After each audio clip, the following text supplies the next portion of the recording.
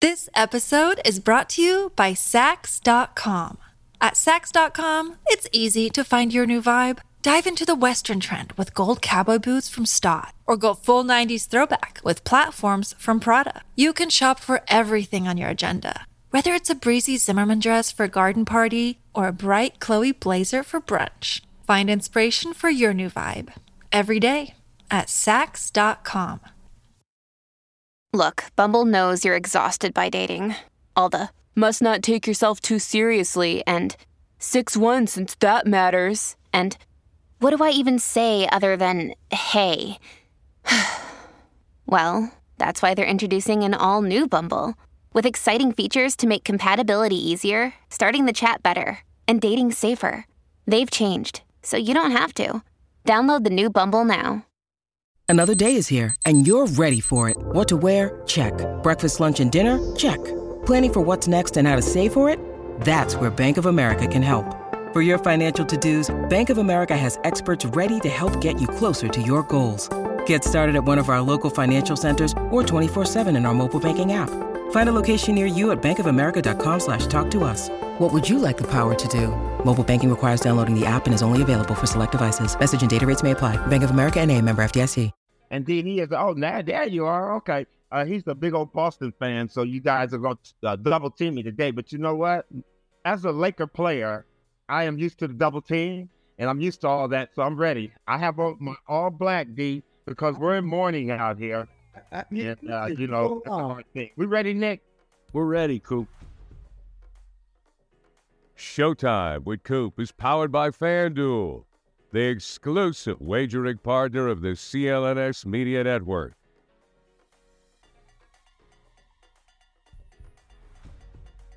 Welcome to another edition of Showtime with Coop. Insightful BS with my Laker teammates and NBA legends. And in the house, we have no bigger legend than D. Brown from the Boston Celtics.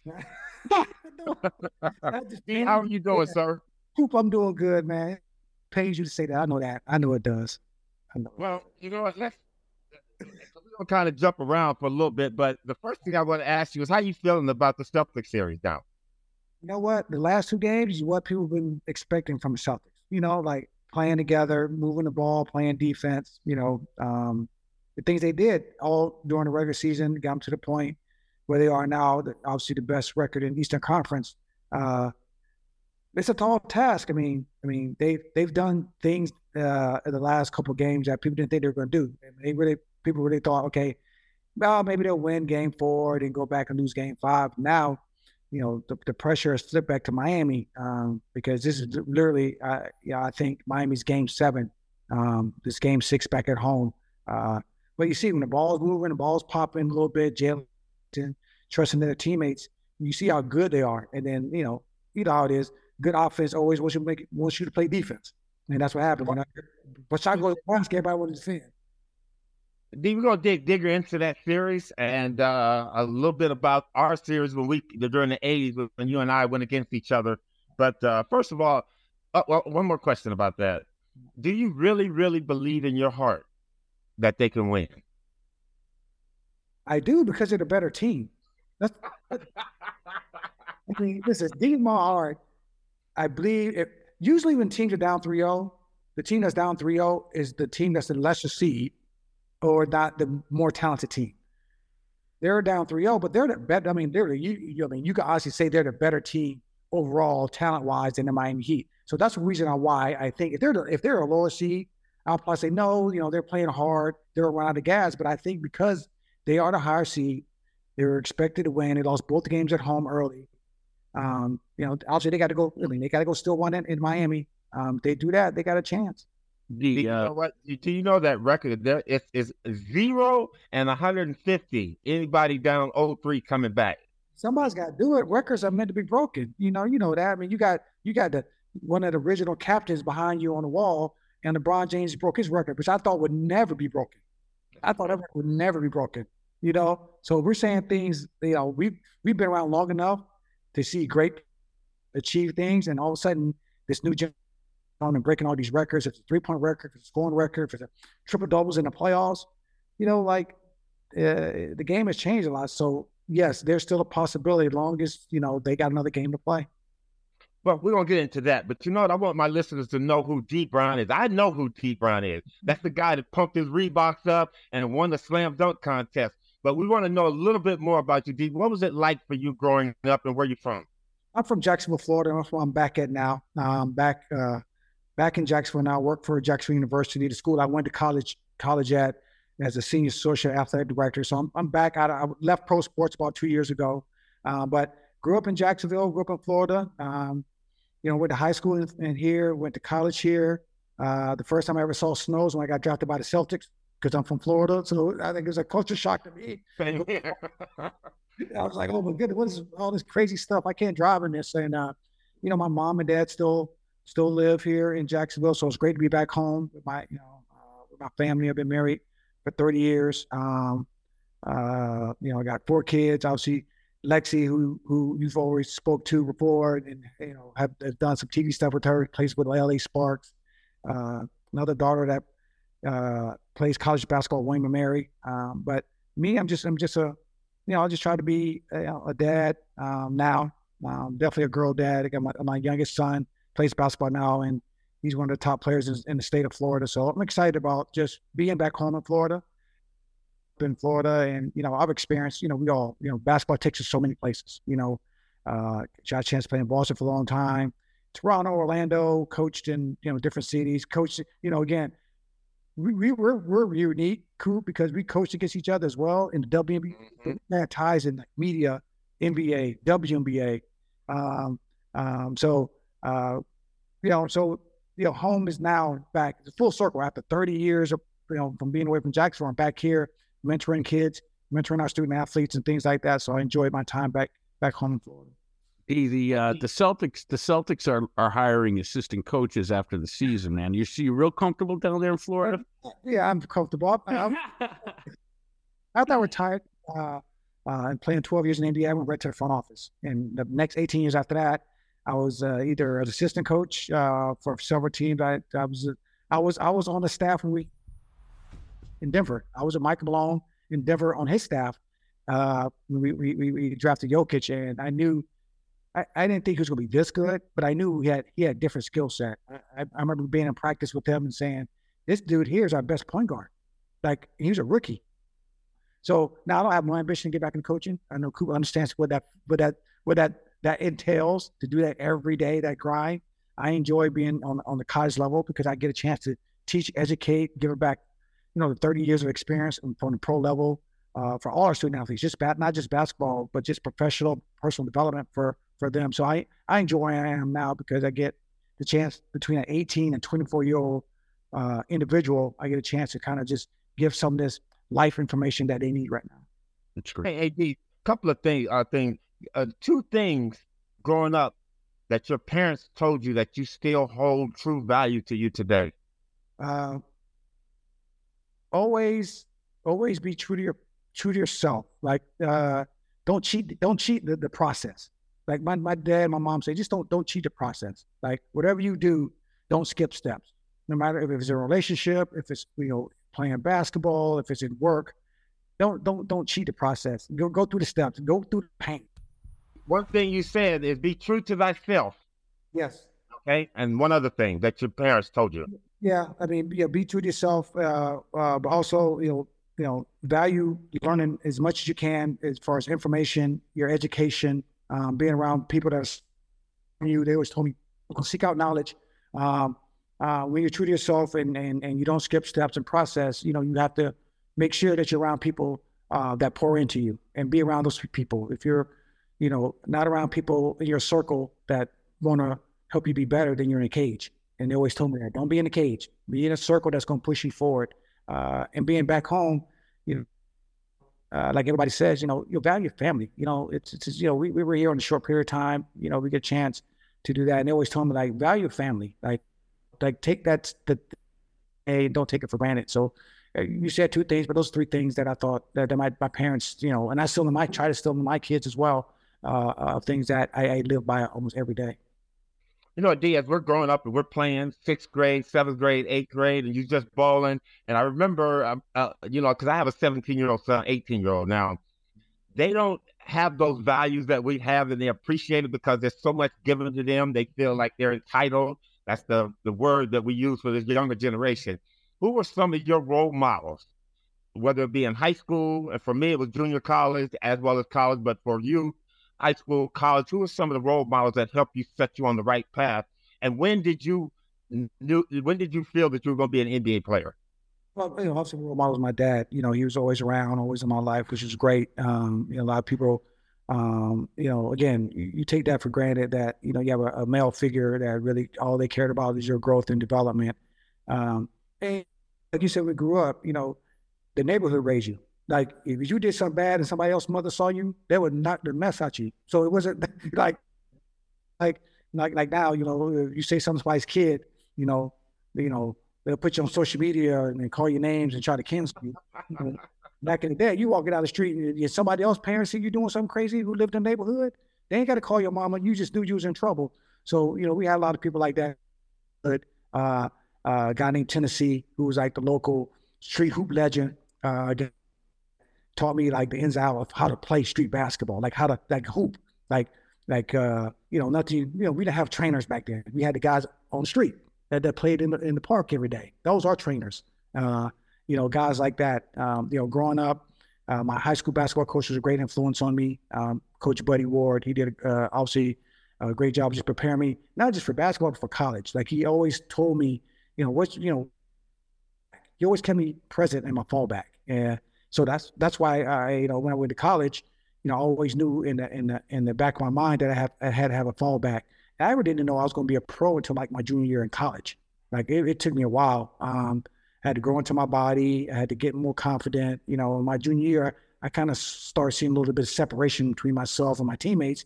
And then looking around the country, social media, watch games. We had to watch TV, get film, VCR tapes, watch of other players. You see that I could play at this level, and the experience that I had being around, some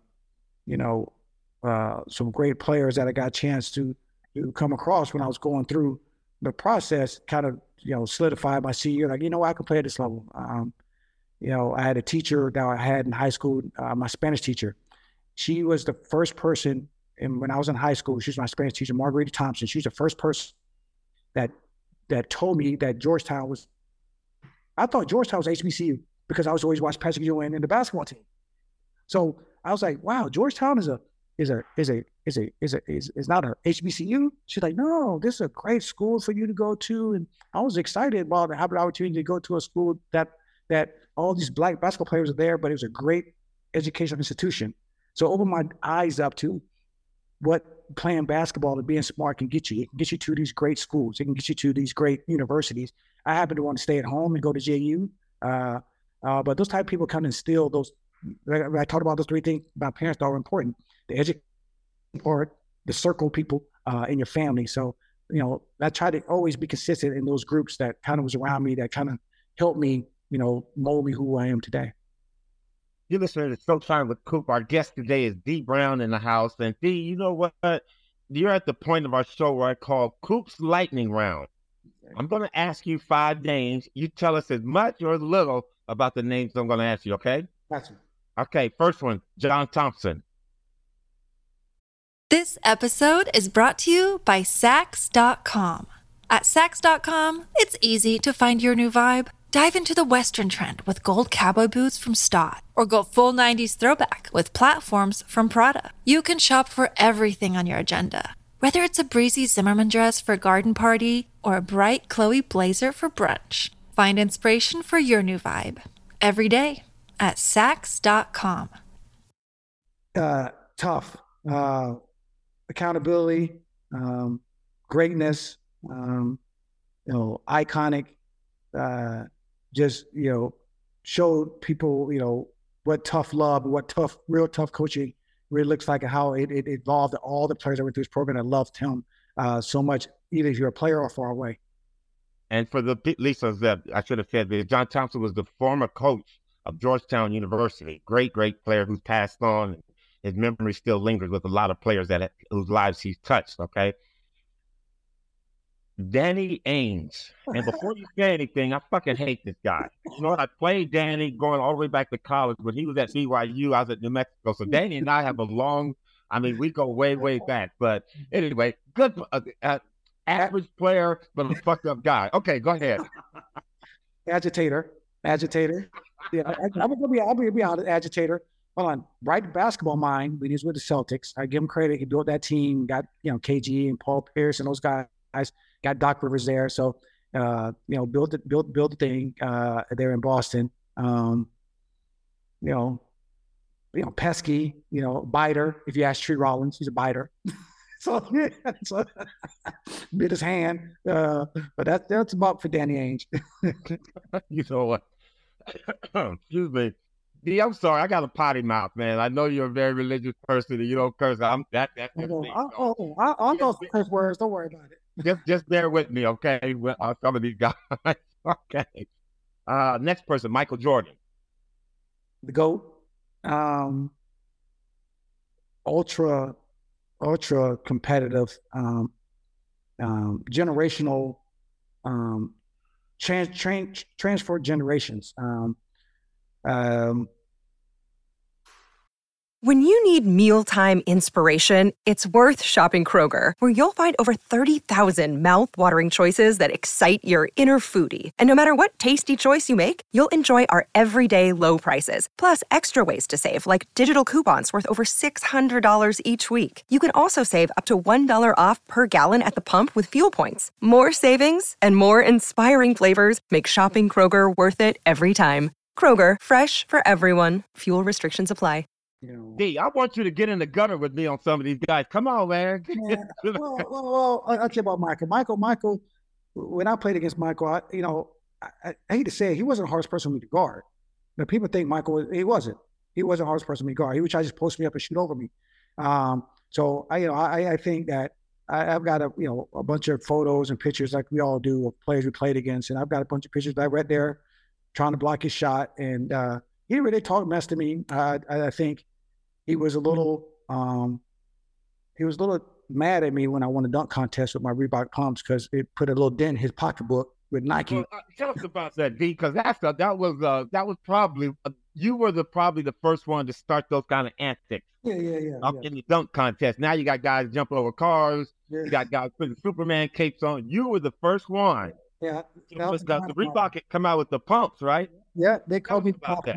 Well, it's funny because they didn't know I was going to do it. But I'm a surplus story back to Michael. So Reebok didn't know I was going to do that. I was on the Reebok contract already, and I did it because again, I was just trying to have a show, want to win a contest, get the crowd behind me. So after the contest, we were at a party, at a players' party after the contest, and I won the contest, and all the players, and somehow the VIP area got breached. Like all the fans started getting in there, and they try to shuffle all the players out. Well, some accidental, on purpose situation happened where I got caught in a hallway with Michael Jordan and his bodyguard. It was just me, bodyguard, and Michael Jordan. I was like, wow, I'm a rookie. I'm 21 years old. I'm next to MJ. Okay. And he was, hey, young fella, you did a great job. It was great what you did on the court, but now I got to kick your ass on and off the court. I'm like, what you talking about? He's like, you done started the shoe wars, so now I got to kick your ass on and off the court now. I'm like, okay, great. Thank you, Mr. Jordan. He was competitive 24/7. And when I got that message, like, man, I must have did something really big. I must have did. Hey, you know what? D, you should have said to yourself, I have arrived, baby. Hold on. You're 21 years old, and you're a rookie, and you win a contest, and then you got Michael Jordan standing next to you. He's kind of basically like, you know what? You don't start us some shit right now. Like, you know what? Now, you're trying to put it in my pocketbook. Okay, I'm going at you. And that's when I knew I did something special after I kind of thought about it after a while, after I realized what he said to me. I was like, oh, wow, okay, I really started the shoe wars. And basically, after that, people started getting into like shoes and the Jordans and, having pumps and things like that. So, yeah, that Michael Jordan, I was like, oof, God, dude, there. Every elementary school player pumped their sneakers up before they took a free throw. Like, we couldn't dunk, so they just went free throw, pump them up. You just talk about a shoe. I mean, there's a lot of guys that got the shoes now. Everybody's got signature shoes now. But, I felt that what I did was iconic enough where we can still talk about it and I can still be a sure. Like, a lot of people can't say that, and that after 31 years after the contest, I could be walking anywhere, and people would bend down and act like they could have on penny loafers, act down like they pumped up their shit. Because that's what I did. So it makes you feel good. And then, generational wise, my daughter Lexi wears Reebok now. So it's been just a great journey with them. You know what? You need to go to Reebok and tell them I need some more money. Tell Joanne. I know. Yes. The next name, D, Magic Johnson. Oh gosh, my favorite player growing up was Magic Johnson, because I remember watching CBS, and it was you and Byron and Magic and Kareem and Worthy playing against the Celtics. Obviously the big three and DJ and those guys with Tanya Heinsohn. I know it was your favorite, God rest his soul, who was so. I never understood when I watched CBS, like, does Tanya Heinsohn CBS work for Celtics, because his whole telecast was all about the Celtics. So if Matt and Bird go at it, boy, I was like sitting in front of my TV and I was like, it's like heaven to watch these two guys. And Magic was so good. He was so talented. And Magic was very, very, he was so nice to me. Like he was so, like, he would teach me stuff during the games. Like, I never had a player. The only player that did that was Isaiah Thomas. That taught me during the game. He said, young fella, you saw what I did right there? I'm like, he's really teaching me during the game. Like, that's mentorship. That's past playing. That's being a true vet. He's like that now. If I see him around, he's like, young fella, you good? You need anything? You need help with some information? To me, he's the ultimate. Like, if you want your journey as an NBA player, as far as playing, retiring, and then going to, like, outside of basketball, Magic Johnson's written a script. Like, Raul, he's so dynamic. Yeah. And I love Magic. I was, to see a 6'10" guy do that. And then I remember game 6 against the 76ers, and he had a triple double playing center. You were a part of that stuff. Like, I remember you with your high socks and all that stuff, like, and the string hanging out. String out. I'm a history buff. You see that, right? Me too, yeah. I watched basketball religiously when I was young. There's always you guys, the Lakers and the Celtics. And it's like, Magic was that guy that kind of inspired me to be like, man, you know what? This is special. I want to be special like him. I want to pass like him. I want to like him. I want to make teammates love to play with me like him. That kind of thing is what Magic Johnson's all about. Well, you know what? And the other name that you mentioned, D, sorry to cut you off. I asked you about Magic, but you can't say these players without saying the other one. Larry Bird, Magic Johnson, Larry Bird. Yeah. Tell us about Larry Bird. Best player. He's the best player I ever played with. And I know it was later in his career, but he was still that dude. He would talk mess all the time. I mean, he was nonstop. Like I said, I got a chance to see that firsthand. Like, after watching it as a kid, all of a sudden being able to be propelled in that environment to be the guard Magic and me pass the ball to Larry, it was surreal. And Larry was, you heard his stories. He's there 2 hours before the game and 2 hours. It's true. He would make me come in for him as a rookie and rebound and pass and shoot with him before game, rebound after the game, because he wanted to be a better player. But you talk about a shit talker. I mean, oh my goodness. I mean, it was nonstop. It was. Give us one story, D. Yeah, give us the best one. One no one heard. Yeah. Oh gosh. I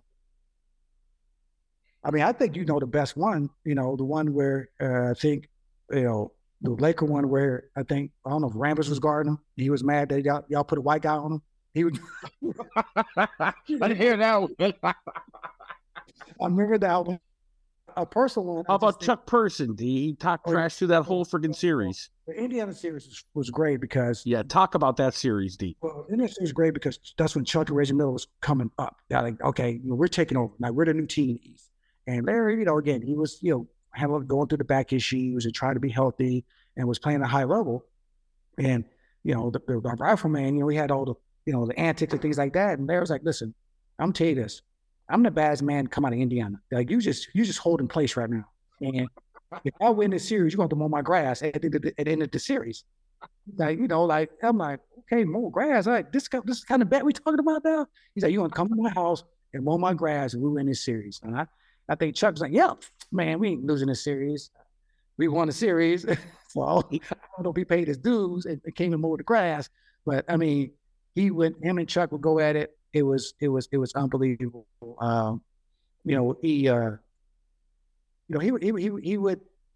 He would terrorize guys in practices, like terrorize guys in practices, like Larry would.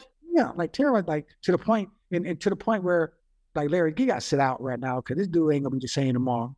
He ain't gonna be saying, well, we need him for tomorrow, man. Like, he was always on 1,000, and that's what great competitors do. Like, there's no, when you're on the court, it's like, okay, this is practice, it's the games, this is competition. So you ain't gonna make no reputation off me. And even when he was in pain, like he was obviously spending nights in traction and whatnot. Even then, like he was still trash talking. Oh yeah, it didn't matter. He still thought he was the best player on the court. You ever see anybody play through pain like that? Not like that, because it got to a point where we would show up to the games, and our indication he was playing or not, if he was in his locker or not. If he was in the locker, he was playing. If he wasn't, we knew he was in traction somewhere. I remember when he hit his face and broke his. Yeah, that was Game 5, right? He was tough. Like, and again, you can't mention those. Like to me, they saved the NBA. Larry and Magic, they really did. And you couldn't really ask for a better story. Showtime and blue collar, East Coast, West Coast, black, white, however storyline you want to put on it. It was like, it was made, those two even from college when they played against each other, when he was at Michigan State versus Indiana State, to see it kind of to go together. But to be able to play against my favorite player of all time in Magic Johnson, and then be able to play with the best player that was in that same era of growing the NBA, I was blessed in the era I played. Showtime with Coop is powered by FanDuel, the exclusive wagering partner of the CLNS Media Network. Sign up at FanDuel.com/Boston. New customers get a no-sweat first bet up to $1,000. That's bonus switch back if your first bet doesn't win.